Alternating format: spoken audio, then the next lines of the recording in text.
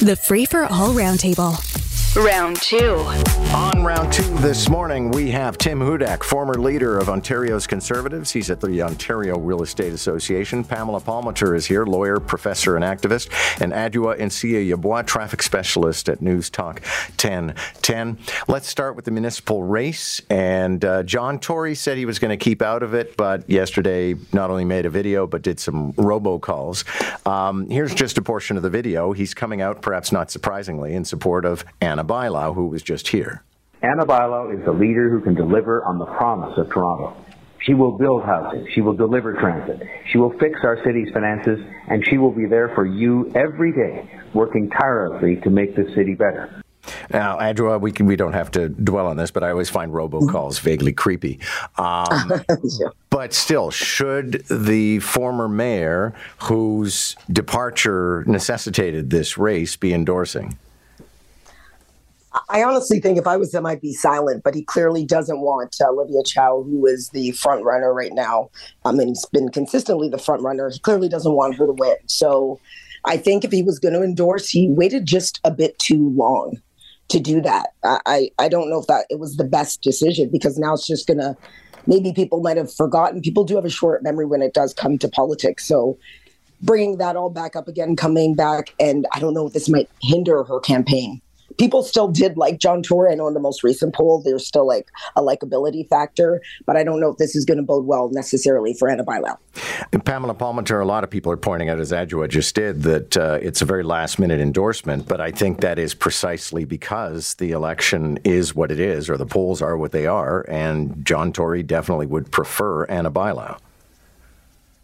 Yeah, but I have to wonder if he isn't coming out primarily or solely because of the fact that Olivia Chow could very well win. So less of I support Anna, and more, please don't vote for Olivia Chow, because she has shown to be very popular. She's very community-based. She cares about social supports, and she doesn't engage in this, yucky politics that seems to have evolved, that's primarily around all of these male politicians, including Doug Ford. But I don't know. I don't think it helps her. I don't think it helps Anna in any way, especially at the last minute.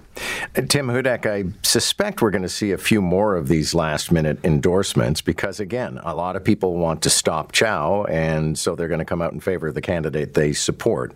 Yeah, I'm 180 opposite of my colleagues here, okay. John. This is the single biggest event happening this campaign. Are you kidding me? Like, if John Tory was on the ballot, he'd win walking away. And people are looking for a signal, those that don't want Olivia Chow to be mayor, of which horse to back. So if this had happened earlier, sure, more momentum, but it is good to see. You can hear the energy in Anna's voice, and I suspect this will help result in more getting behind the bylaw campaign. Endorsements potentially from newspapers. I know the Toronto Star got behind her. What an incredible shot this is. Puts rocket fuel, and I hope she closes the gap and passes. Okay, and we won't dwell on it forever, but the flip side of all of this is that yesterday the Premier, who gave, not the most clanging endorsement of Mark Saunders, but very much said he's the guy I support. Yesterday, he started painting this apocalyptic portrait of Toronto going down the drain in the event that Olivia Chow wins. Pamela, sounds like you would tend to favor Olivia Chow. How do you react to the Premier trying to poison the well? Well, I haven't come out endorsing anyone, but I think Doug Ford has just proven over and over again that he is a misogynistic bully. He should just back off and let municipal politics play out as they are. Right. Okay. But let me ask you, why does misogynism have to play in? Isn't it just coincidental that he's against a female candidate? There's one thing to say, I support Mark Saunders for blah, blah, blah, whatever reasons, primarily because he's a cop. And it's quite another thing to say that a female candidate would be some unmitigated disaster. There's a big difference between those two. And the way he consistently talks about women in politics, this is just another sign of the way he treats women in general. And it's really unbecoming of a premier, but it's the same old from Doug Ford. Adwoa, last word on this one, and it's not that he's putting his finger on the scale. It's kind of like that thing at the fairground where he drops a hammer and rings a bell. Literally, honestly, I think it's a bit over the top to call her an unmitigated disaster because he disagrees with her politically. You can disagree with somebody, but to call it like we're going to be living in a bastion of hell, in the pits of hell, in fear, blood, and fury, I don't agree with that at all. And according to the polls, most Torontonians, 35% at least, want her to be mayor. So he's wrong. Let's move on to, we just had a conversation with Tim Danson, who is the lawyer for the victims of the two families of the victims of Paul Bernardo.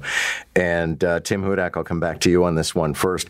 Just outrageous. I mean, it is impossible to believe, and all this slipped through the cracks because apparently it was happening during COVID, and lawyer Danson decided not to make a major public fuss about it, but now it's out there, that the families were asking for files from the government so they could present more cogent arguments at a parole hearing against releasing Paul Bernardo, and the government won the case. They didn't disclose the documents and sent a bill for the government's expenses.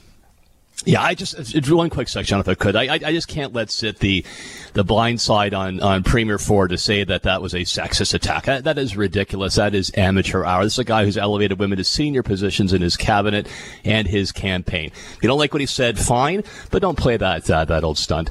Look, this is a incredibly tone-deaf national government that Paul Bernardo should be the easiest card to play. I don't mean to be dismissive about the seriousness of this, but look, how can you be on the pro-Bernardo side and then make the families of the victims pay costs? This is so high profile. I cannot believe that decision makers did not know this was happening. Look the other way. And this is another sign of a government that has just lost touch of why it's supposed to be there. Adwoa, if we want to be charitable, it's because a bunch of pencil pushers didn't really understand the circumstances. But still, you would think that anything involving Bernardo, you would think this is a special file. We've got to handle it differently. I know, and it seems petty, really petty on either the court's part or the pencil pusher's part. So the Bernardo, the Mahaffey and French families, they're challenging the courts, and that equals a victim's fine. It's actually really disgusting. They lost their children. And we all saw it play out in the 90s on TV and into the 2000s. Anytime an appeal comes up for him to get out of jail, that is triggering for them. Their kids are not here anymore. And for the courts to do this and ask them to pay money and let this guy move to medium security is actually absolutely abhorrent and disgusting. Like, it's just rage-inducing. I don't understand why they're doing this to these families. All the more outrageous, Pamela Palmater, when you consider that the lawyer for those families doesn't bill them. So they were getting a bill for the federal government while this lawyer works for free on their behalf. Well, exactly. And in this amateur hour's opinion, this is something that happens. This has been happening for decades on many cases. I used to work at Justice Canada. There are some individuals there that take everything personally and see every litigation as a personal battle. And it's very detached from the public policy issues, the social issues that are involved. And these decisions don't go up to the Prime Minister. I know everyone would like to blame Trudeau for this, but these decisions don't go up to the Prime Minister. Justice Canada has a great degree of independence. So this is on Justice Canada. They should have known better, but they proceeded anyway. There is an Ontario woman. She's a quadriplegic as a result of a spinal cord injury in her teenage years. She's now the mother of two. And I suspect, and Adwoa, I'll start with you, this is more a stunt. And if it is, it's actually a very good one. But she said it was easier to file for medical assistance in dying than it was to access her disability support. So she says, I have 12 days left on my medical assistance in dying application here in the province of Ontario. And I would be horrified if she followed through on that. But what are your thoughts? I don't know if it's necessarily a stunt. She doesn't have aid and support. And according to her and in her article, she is not being able to clean herself. She can't get herself to the washroom. She was making money. Those people found other jobs. And now she has nobody that can help her. And she was told it's going to take 6 months to get actual ODSP support and only 90 days to apply for MAID. there is something wrong within the system. If you can't get the supports you need as a disabled person, but you can get access to medically assisted dying really quickly, that is a problem. I think we should be putting more money, more funding into helping people that need supports from the government. It's actually maddening that this is happening to this woman. Tim Hudak, interesting on the morning brief, which you may have heard this morning, Mark Toohey was offering that somebody should be allowed to apply for MAID under any circumstances, even financial hardship.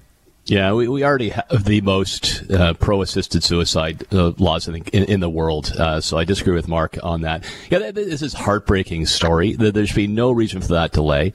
I think you're right, though, John, too. You called it sort of a hostage taking. It's just three boys, I believe, that are quite young. This, in my experience, having been an MPP, there's always a champion that can go to bat, that can break down walls, that can get your case heard, and get you the funds. That could be church groups, community groups, other activists. I think there's a much better way of solving these issues than running to the press and basically literally putting a gun to your head. We're going to have to call it there, but my thanks to the three of you, Tim Hudak, Pamela Palmater, and Adwoa Nsiah-Yeboah. Catch the Roundtable, Round 1 at 7:45, Round 2 at 8:45. Weekday mornings on More in the Morning. News Talk 1010, Toronto.